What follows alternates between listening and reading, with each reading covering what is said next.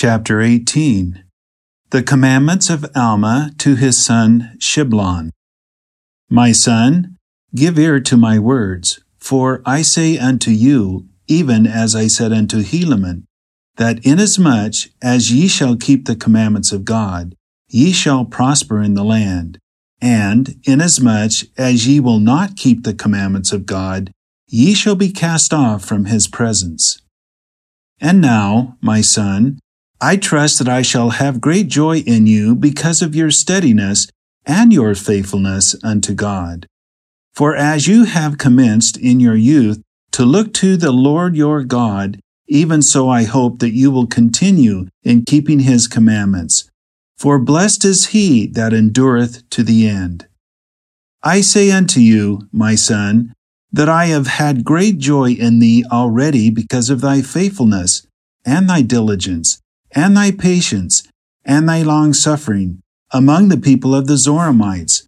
For I knew that thou wast in bonds, yea, and I also knew that thou wast stoned for the word's sake. And thou didst bear all things with patience, because the Lord was with thee. And now thou knowest that the Lord did deliver thee.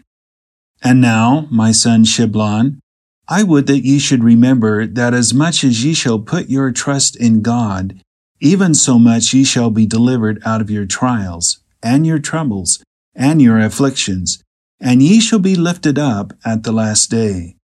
Now, my son, I would not that ye should think that I know these things of myself, but it is the Spirit of God which is in me, which maketh these things known unto me.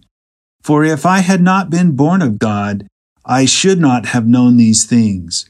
But behold, the Lord, in his great mercy, sent his angel to declare unto me that I must stop the work of destruction among his people.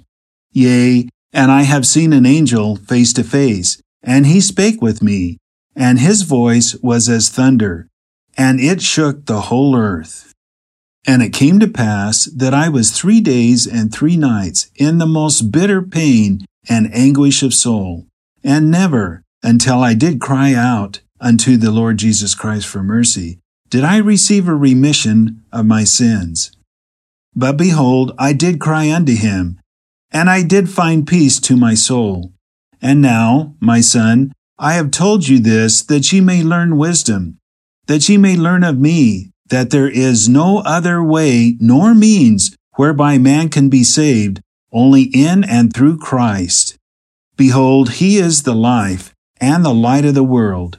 Behold, he is the word of truth and righteousness.